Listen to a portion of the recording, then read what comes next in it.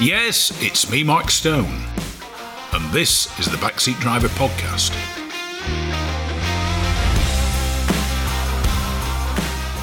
I'd like to welcome to the Backseat Driver Radio Show Mike Evans, chairman of the Clubmans Racing Register. Mike, welcome to the Backseat Driver Radio Show.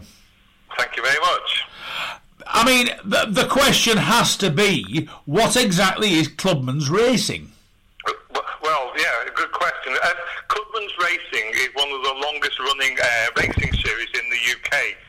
The racing started in the 1960s. 1965 was when Clubmans series was formed, and it evolved from competitors at the time who were racing the Lotus 7 cars of the day, wanting to make them go faster. So they devised a set of regulations that allowed the Lotus 7 type of car to be made wider and lower, and slick some wings on them, and go racing, having an increase in lap time, but still made it an affordable class of racing for the average club competitor to compete in. I mean, I think that's the one thing with all racing drivers, no matter what series you introduce, no matter how cheap you try and make the series, etc., they all want to go faster. After about one season, they all want to go faster. Yes, indeed. And the Clubman series is a brilliant series for the average competitor to participate in. Because, as you said, now people start off racing and then they want to go faster, but it's always been run for the competitor who wants to do it on a sensible budget. And we try and control the amount of money that people can spend and make it value for money. We have sealed engines in several of the classes, or to form the full specification in our CSP 3 class, or you can build your own engine for the more powerful class, which we known as CSP 1. So CSP stands for Clubman Sports Prototype, which is the type of car we are, and our premier class, the CSP 1 class, has engines that produce 200 brake horsepower. Right. So, because, I mean, a few weeks ago I was down at Oulton Park, and it was a big Clubman's Day was there, because one of the cars, I mean, what a show regular, and a friend of mine, Michael Ewells, was there racing a Malik, and a Malik seems to be, shall we say, the prime example of a Clubman's racing car. Yes, that's right, yes. I mean, Arthur Malik started the Malik racing business over 60 years ago, so they've actually been running longer than the Clubman series. But the Malik cars are the stalwart of the club racing series.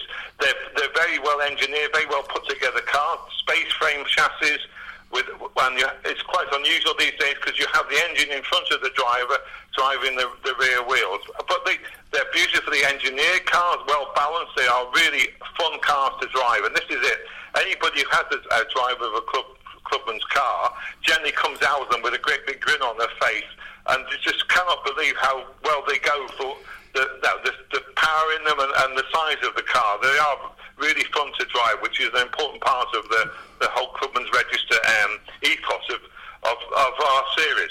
I mean, it says on the Clubman's Racing website, you won't go faster for the money. And I think that's the one thing. I mean, the Malik is unusual in, as you said, it's a single-seater whereby the driver sits to the rear of the car and set to one side. So the engine is, shall we say, in the position of central at the front with the driver slightly tucked down one side of it. It's an unusual format in its own way, is the Malik.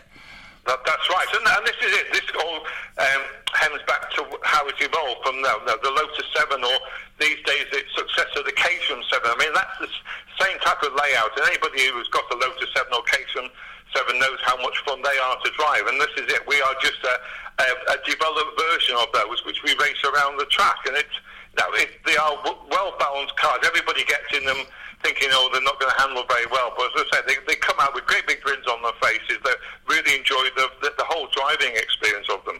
Well, I mean, the other week at Oulton Park, Michael Ewells, who you know yourself has been a very, very successful racing driver at Le Mans and everywhere else, thoroughly enjoyed himself. I think that was one of the slight problems with the team who he'd hired the car off for the weekend, that they worried what somebody of Michael's experience would make of it all. And apart from the fact they commented to me, we've never had a driver of this stature in one of our cars before, he was chatting to me. He said, I've thoroughly enjoyed driving it. He said, it's definitely a different technique that has to be developed. He said, but I've thoroughly enjoyed driving the car. Yes, yeah, no, that's it. And that is often the feedback you get from first-time drivers in the cars. I mean, the cars have been, as I say, around for over 50 years, 55 years. And over the time, we've had some great people actually build their own cars, obviously, as well as Mallets that build cars. There's been other competitors, other manufacturers such as Phantom and Nemesis, Vision, Gem. There's been over the 55 years, there's been a large list of competitors or cars that are out there, but also the competitors can build their own cars, and people like Patrick Head, who was involved with Williams, Hugh Chamberlain, Will Hoy, lots of people in the racing world have actually started off their racing careers as sort of drivers or actually constructors and drivers. Well, this is it, which gives us a really good pedigree to the series. I mean, when you looked at the cars on the grid, they all, to a degree, do, shall we say, share the same silhouette. I mean, and it is that of a Malik. But, I mean, what are the different engine sizes? Because it's like anything else. You see a grid full of cars, but they are all different categories. And a lot of the time, they're categorised by their engines. Yes, yeah, indeed. That's right. And we have, let's say, 3 classes that we have. But CSP1 is for up to 2-litre standard engines producing up to 200 brake horsepower. You're allowed to use motorcycle engines up to 1600cc, and you can also use in them what we call our classic Clubmans cars. So the A-class, these are cars that were raced in the 70s, and there is a standalone series for the classic Clubmans cars, the older cars before the late 70s, which compete, but people can still race in our series with them as well. So it gives you the option to drive in one of 2 series. So that's the Premier class, the CSP1, and then our second class is CSP2, which is really for the MG 1600 engine, what we know as the K series engine that was built by Rover and MG in the 1990s. Now, this is a brilliant engine, still used in some Caterham cars. It's about 600cc, producing around 130 brake horsepower. But we only have nominated engine builders for this, so that they are built, they're sealed, and then people race them. And they are brilliant engines, despite what lots of people say about them. As long as they're kept with plenty of water and oil in them, they'll go on for 4 or 5 seasons between rebuilds. And a rebuild is that £1,000, £1,500, that's all. It is a really good budget series. And then we have our CSP3 car, which is for the classic Clubman's B-class cars. So these are Clubman's cars again, older specification, but with the 1600cc Ford Kent engine that is used in the old former Ford series. So we have a range of classes. Obviously, each one appeals to various people. People often start off in CSP3 or CSP2, get the experience, really enjoy themselves, and then they'll move up to the CSP1, the faster series, our Premier series. So it's like a learning curve in a way. So I mean, as I said, that friend of mine, Michael Ewells, had hired his seat or hired his drive for the weekend. Is that how many people get into it? I mean, I conclude they'll have come up from, shall we say, like little Formula Juniors or little saloon cars. It will be a stepping stone for them, or how does Clubman tend to attract its drivers? Yeah, we get from various different places. There's a lot of us who have raced in it for many, many years, and that's probably 50% of the grid of people who've raced in it for 20 plus years and everything like that. So, and people, probably the other percentage is people who are sort of starting off new to club racing or new to racing and fancy something with slicks and wings that is really quick. So we do get youngsters coming in as well. We've had quite a few youngsters over the recent years who've done 1 or 2 seasons in it and then moved on up to various other classes of racing. But it's amazing how many people, race Clubmans, decide that they're going to be the next Lewis Hamilton or whatever, go off and do other races, but then return to Clubmans as the years have gone by, because they really have enjoyed it. They have fun times there. The camaraderie in the paddock is really great. People help each other in the paddock. Somebody's got a problem, everybody dives in, helps them out. But then, obviously, when they get back onto the track, everybody's still fierce competitors. Oh, yeah. I mean, I think the other thing, I think you summed it up well there when you said you've got young drivers who go up through Clubmans, moving on to, shall we say, the Hope F1, and there is the realisation for a lot of people that they are not going to take pole position at Monza in a works Ferrari. So it's, for a lot of people, racing is just the pure, sheer pleasure of, I mean, I'll be quite honest, and I'm as guilty as everybody else. We all, there's a, shall we say, a category of us that enjoys the need for speed. Yes, indeed, and this is it. Everybody loves it. No, they really get the thrills out of it. No, it is. Going racing is hassle, and we try to make it as easy as possible to race in our series. I mean, our regulations are clear. We try and help out new competitors. Often, it's quite amazing how many you get sons and daughters of previous competitors who want to actually have a go at racing, and the parents say, oh, okay, right, I know where you're going to start or whatever. So we get people like that. We get karters coming up to it as well, because obviously karting, very competitive, but again, it's quite expensive. They come into this because they want to have a go at slicks and wings on the bigger circuits, and they've heard about Clubmans, about how much good value for money it is. So we get a range of competitors there, but everybody really does enjoy it. I mean, the one thing you said there, you get children coming along who will follow in the footsteps of the parents. It was interesting listening to people chatting in the paddock at Oulton Park that a lot of them knew the cars. They could possibly be looking at a car they used to own, or they used to race, and they've moved, shall we say, up a category, or have done whatever. But the cars seem to have been around as long as some of the drivers, listening to some of the people out there. Yes, indeed. No, and this is it. And the regulations have basically stayed the same for the last 50 years, 55 years. So people do develop them, and the cars of more recent times probably got a little bit bigger, and that they're more attuned to the 200 brake horsepower class, or CSP1 class. But then some of the older cars, the slightly smaller, more nimble cars, are really suited to the CSP2 or our CSP3 class. So it's horses for courses. People play around with the cars. I mean, this is it. It's not a one-make series. People can tinker with it. It's ideal for the person who likes playing around with cars, tinkering with cars. They can play with them, try out their own ideas on them. If people get stuck or whatever, they can always go back to Mallet's or the other manufacturers of the car to help them out, get some guidance from them. So, but now unfortunately, I've been involved in it a long time, Clubmans, and my daughter, who's 22, she decided last year that she'd actually like to have a go at racing. She said that she'd had enough of being carted around racetracks for the last 21 years or whatever it was, and decided that she would like to have a go. And she did 2 meetings last year, and her third meeting was at Oulton Park. And this is it. She enjoys it.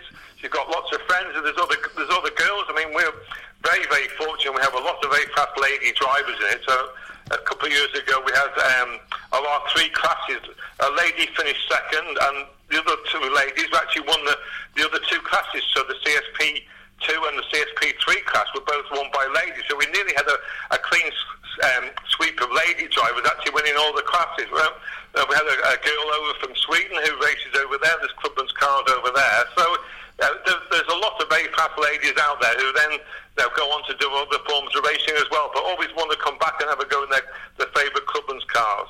And I'm not being funny, do you not think that highlights the fact that there was that dreadful women's series that they brought out that I don't know if it's going to carry on, when they keep saying there's not enough women in motor racing? But I know a lot of lady racing drivers, they actually felt it to be an insult to them to have a ladies only series, because as you've just highlighted, there's women in the Clubmans who are winning. They don't need a grid full of women. They just need a racing driver is a racing driver. It doesn't matter what gender you are, even though there's about 37 genders these days. Indeed, no, we have a very, very large number of fast ladies drivers, and this is it. As you say, they're just equal when they're on the track and everything like that. They're not afraid to get the muscles out and start leaning on the men or pushing them and everything like that. And it is good fun. it's great to be out there racing with them. So no, it always makes it entertaining in the paddock afterwards. The banter that goes on between the men and the women, and wives and partners who come along and chastise the men for letting women overtake them and beat them. I was going to say, that's the thing you pull back into for me at the end of the day. You think, Stroll, I've just been beaten by a woman. Yeah, but there's no shame in it, I must admit.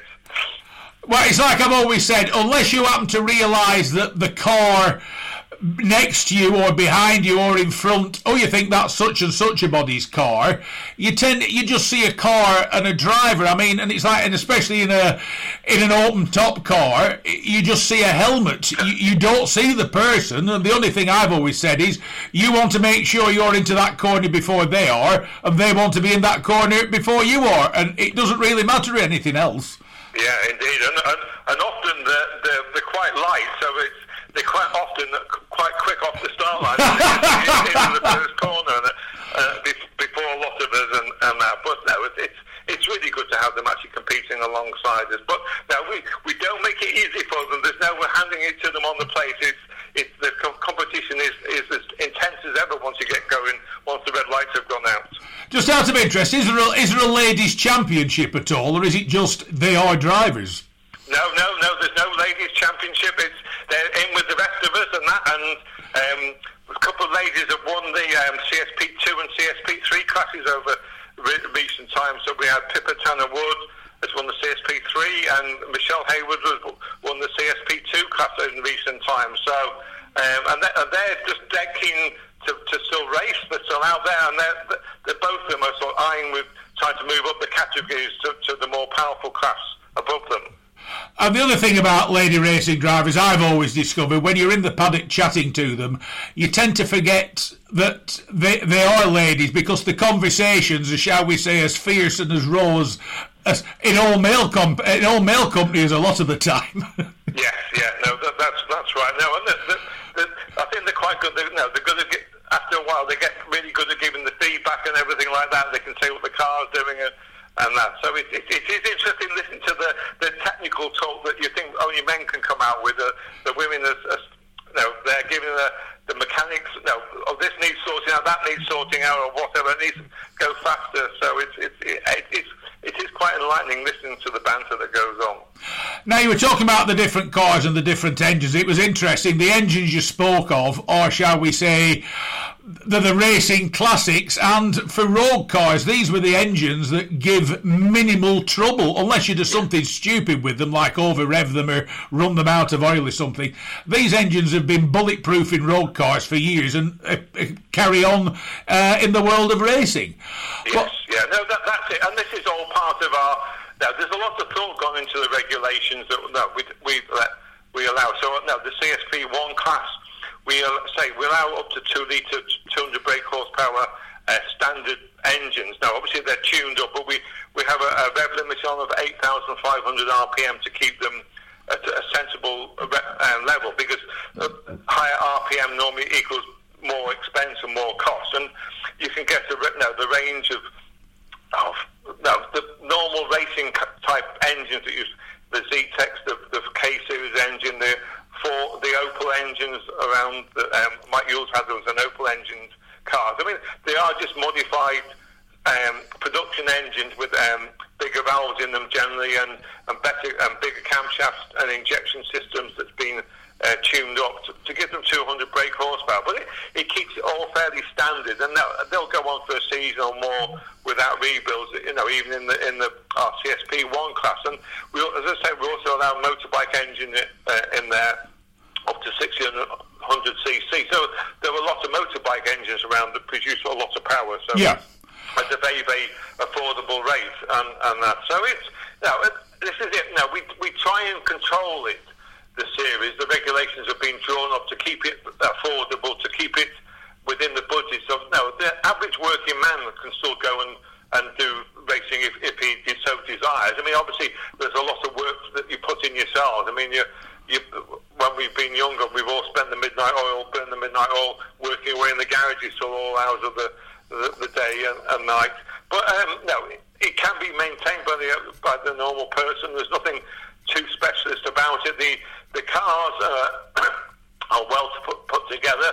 Once set up, they generally don't wander very much from the settings unless you do something stupid with them, hit curbs hard or hit the barriers or something like that. But one of the beauties, every time out the car comes back in, it's just a quick once-over and away you can go again. You haven't got to put them on a flat patch and set them up or do corner weights or any of the technical stuff. Now, once it's done at the beginning of the year, as I say, unless you do something stupid, it will stay competitive throughout the year. You'll just tune the dampers, so the shock absorbers, we'll play around with those, and we have anti-roll bars on them, and plus the wings are just the angle of that. So it's just a case of playing around with these items to sort of tune them to how the driver likes to drive the car or the particular circuit that you're competing at. Yeah.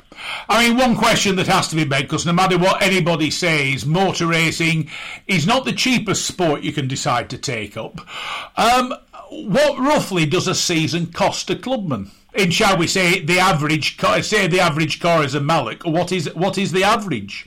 Well, the average, as I said, like the CSP2 class with the K-Series engine, the MG K-Series engine, I'd say an engine rebuild is about every 4 or 5 years, it's about maximum £2,000.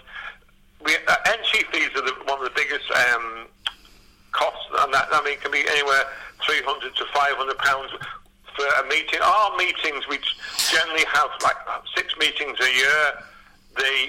We have a 2-day meeting, so we'll have a practice on a Saturday morning, first race on the Saturday afternoon, and then we'll have two races on the Sunday.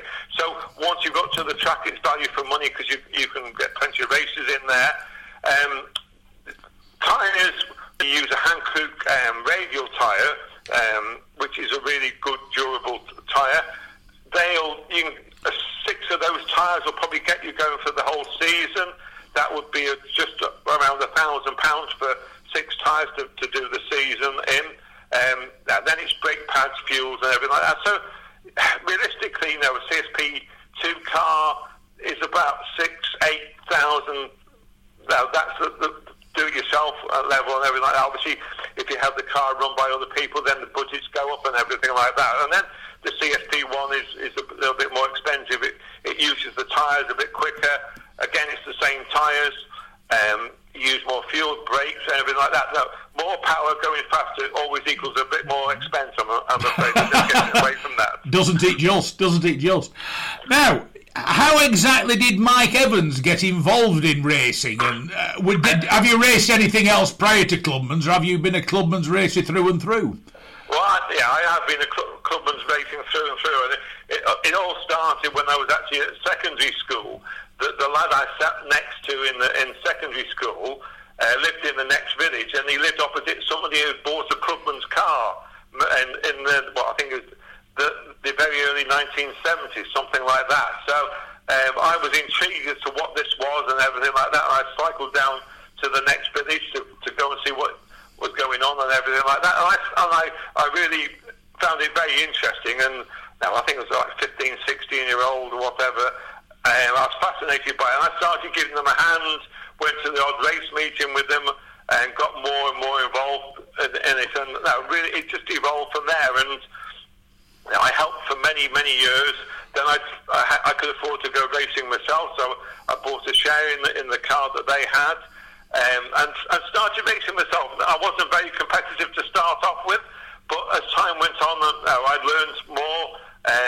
As a person, I think I developed and became a more competitive person. So I started really flourished in the late 80s and the early 90s, and I won several championships over those years, did it a lot more professionally and everything like that. And then I've just continued doing it since then. I have had a go in other cars, I've had a go in saloons, Formula Fords, nothing too powerful, unfortunately. I never had the budget to go and have a go in the Formula 1.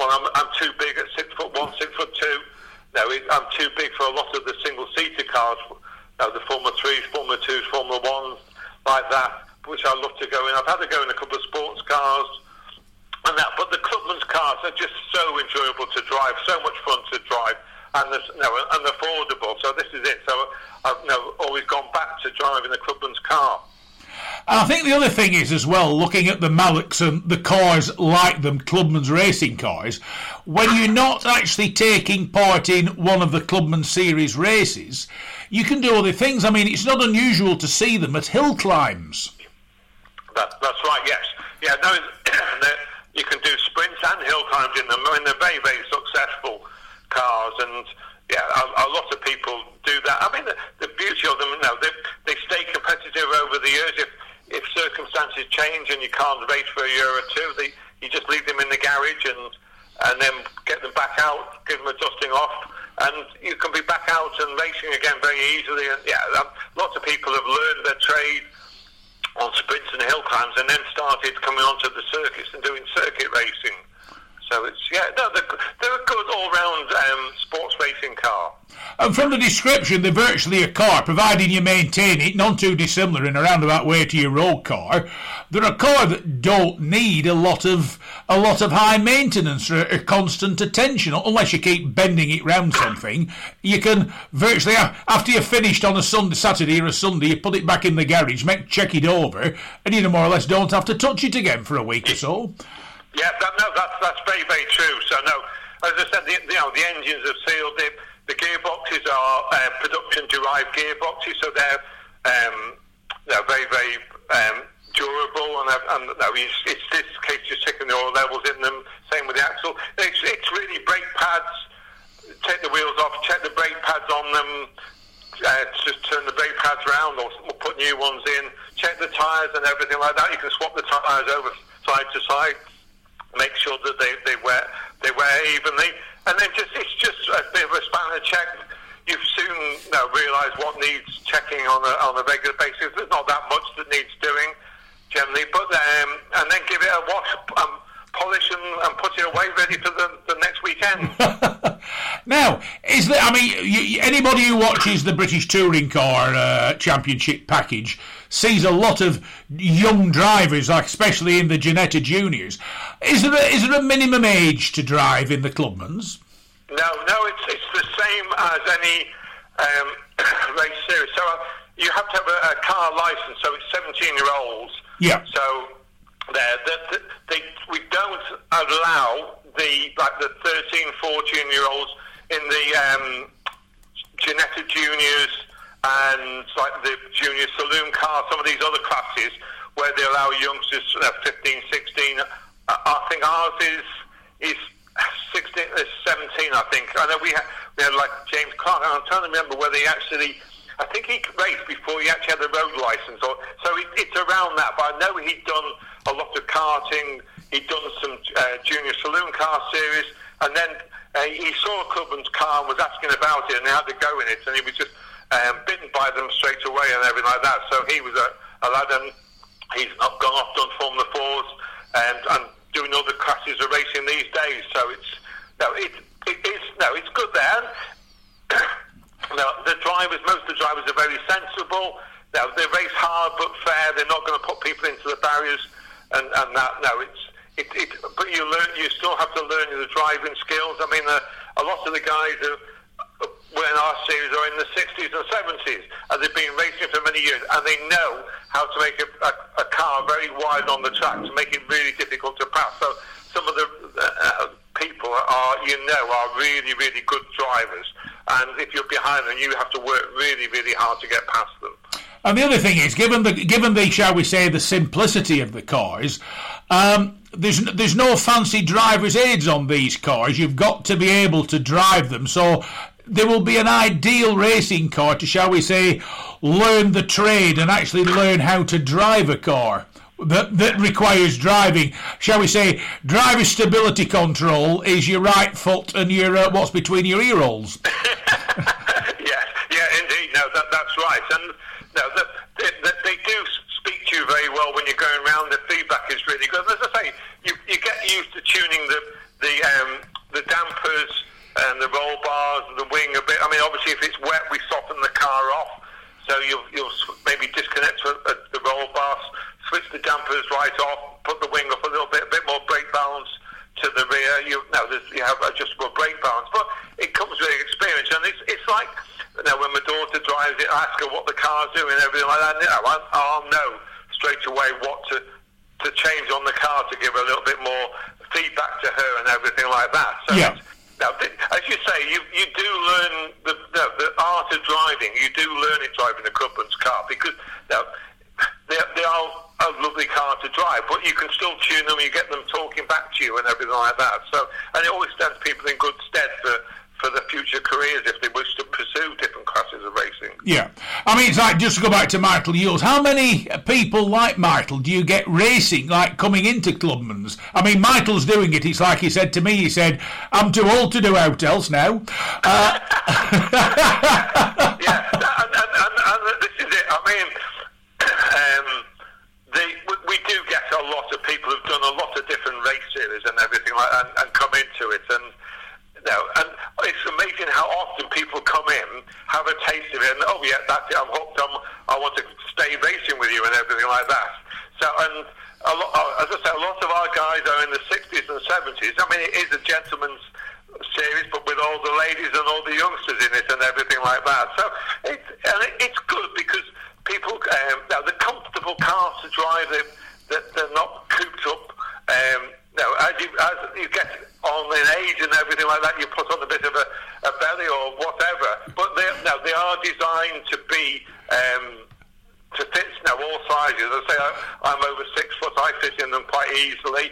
Whereas a lot of other cars, there's no chance for me getting in them and everything like that. So they're nice cars to drive. I mean, somebody commented on me a few weeks ago. A friend of mine who owns a Formula Junior, a little Envoy, he said, sit in it. I said, I'll promise you. I said, I'll get in it. I said, you'll have to help me out of it. And they laughed, and after they got the photographs they wanted, I said, right, seriously, you will have to help me out of the thing. I said, I am such a physical wreck these days. I said, I cannot get back out of single-seaters. So, I mean, it's like you said, that's the one thing. I was looking at them, I thought, well, it's a nice, spacious cockpit. You can get in and out of that all right.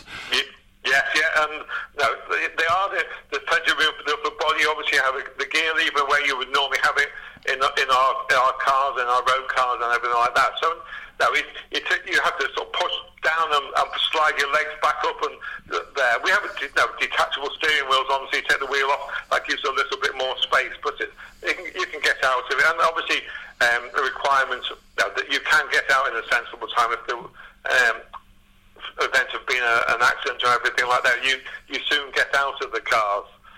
I must confess, I once got out of a 911 that had gone up in flames, and I'll tell you what it is, you'd be stunned how quickly you can get out of them. Yeah, indeed. No, that's very, very true. So if somebody wants to have a go in the first instance, providing they've got the racing licence, I conclude if they contact somebody like yourself, I mean, there's the website, all the W's, clubmans.org.uk. That's I mean, in the first instance, they'll be able to speak to one of the teams and hire a car and have a go to see if they like it. Yes, that's right, yes. So, as you say, at clubmans.org.uk there, or on Facebook there, look on for Clubmans, and we have people like Malix, another people who actually run cars as well. Obviously, Mike Ewells was driving one of Dave Beecroft's cars.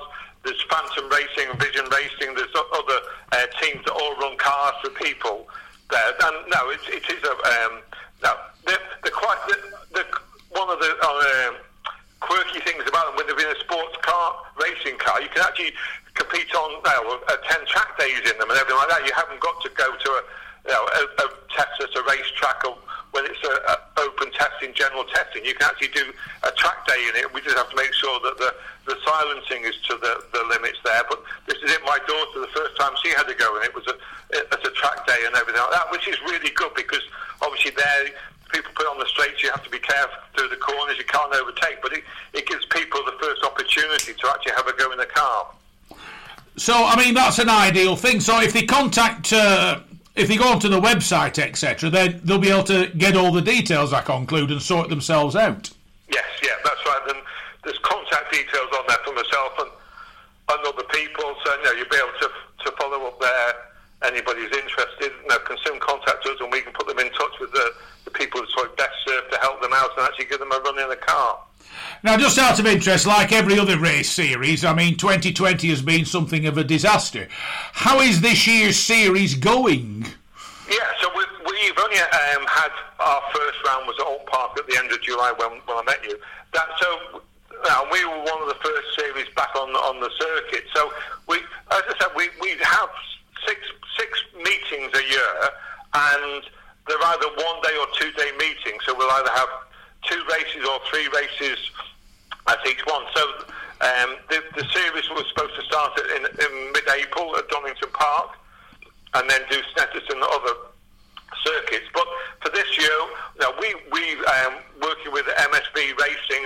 This is so the Clubmans Register, which is our organisation and our group, and it's the governing body of the Clubmans Race Series. We buy track time up from MSV Racing and other race promoters. So our first one was Oldham Park, as I say, the end of July. Our next meeting is at Croft the first weekend in September. Then we're down at Brands Hatch in the middle of September, and our final round is at Donington in late October. So we've still got 4 meetings there. So we've done quite well, I think, compared to a lot of series. Obviously, there's a couple of people who are not actually out with us this year because of their the vulnerability to the COVID virus and everything like that. So our numbers are down slightly, but we had 23 cars at Alton, and I think we're 28, which is nearly a full grid at Brands Hatch. So it's been really, really good. We've survived everything that's gone on really well. And you were saying, like, with the number of races per meeting, you'll have approximately 12 races still this season then, won't you? Yes, that's right, which is good, yeah. I mean, that's a good number. I mean, this is it. People say, do you want to have 2 races or 3 races over a weekend? And I was a bit sceptical when we first moved to this format several years ago. But to be honest with you, everybody loves it because time is precious and time with the family is important.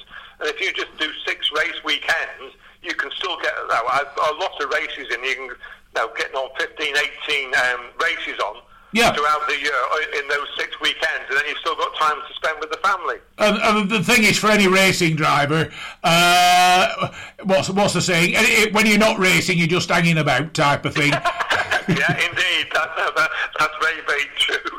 Or watch it on TV, watch the exports, how they're doing it, how you should be doing it, or whatever. But I mean, as long as people don't watch too much touring car racing, I mean, we do race fair and everything like that, but there's not the wheel banging and barging into each other and goes on with some of the more so-called professional race series and that. But the racing is still very, very hard and firm. But the actual car-to-car contact is not really allowed by the MS Motorsport UK, the overall motorsports governing body and everything like that. So you do get the odd youngsters or people come into any race series and try it on, but they soon have their wings clipped and told how to behave. Well, the other thing is as well, when you're driving at Clubman's level, if you bump it and bend it, it's your wallet that suffers, isn't it? Yes, yeah. That's right. And I must admit, with the warm weather we've had over the last few weeks, that's one of the things I've been doing. I have sort of 2 sets of bodywork and 2 noses and everything for the car. And last year, my daughter's first race, I put all the old bodywork on it, and she came back from the first round at Donington without a scratch on it. I went down to Thruxton and got involved in a start line crash, and somebody actually went over the top of me. I got hit by 5 other cars in this start line crash, which was very rare, very unfortunate. But I've been repairing the bodywork from last year. But the beauty of it was that I actually got the car back together with a lot of help from people in the paddock. I went on and raced the following day again, the 2-day meeting. We worked hard at it over the Saturday night, early hours of the Sunday morning, but got the car going again and got back out on the track, and it had a good Sunday. And that's what Clubman Racing's all about, isn't it? Getting out there, getting it done and helping one another. Yes, yeah, indeed. And this is it. It's amazing how people around the paddock, they haven't got much work to do on their cars, and somebody has a problem, they soon get stuck in. There are mechanics with the race teams, the semi-professional race teams there, and other people who run cars. They have all the gear, and if someone's stuck, then they'll come and give them a hand welding or whatever, and people carry lots of spares, so I didn't need to borrow a steering rack and a wing, and people came over with them and which one was the best one to go on the car and everything like that. No, it was really, it was really a fine example of how that people help out each other. Mike Evans, it's been a pleasure chatting to you. I hope people are inspired to actually have a go, or even just go and look, because it's good entertaining racing to watch. So, can I thank you for coming on the show? It's been fun. It's been great chatting to you. Well, thank you very much. It's been very enjoyable.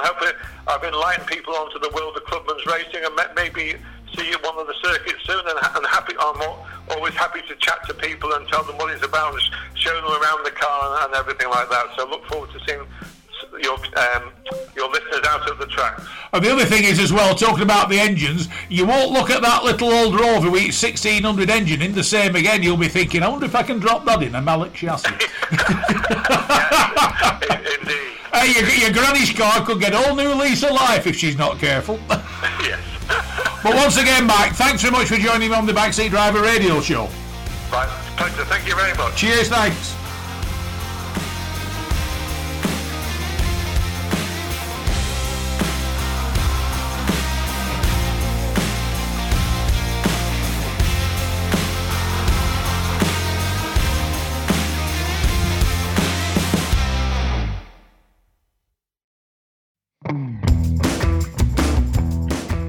Rarely beaten on price, never beaten on service. Whether it's cars, bikes or commercials, Hoddy Tyres are the best in the business. And when it comes to tyre expertise and advice to supplying the correct tyres for your vehicle's specific requirements, nobody comes close to David Lakin and the Hoddy Tyres team. So give them a call on 01200 613 192 or visit the website at hoddytyres.co.uk.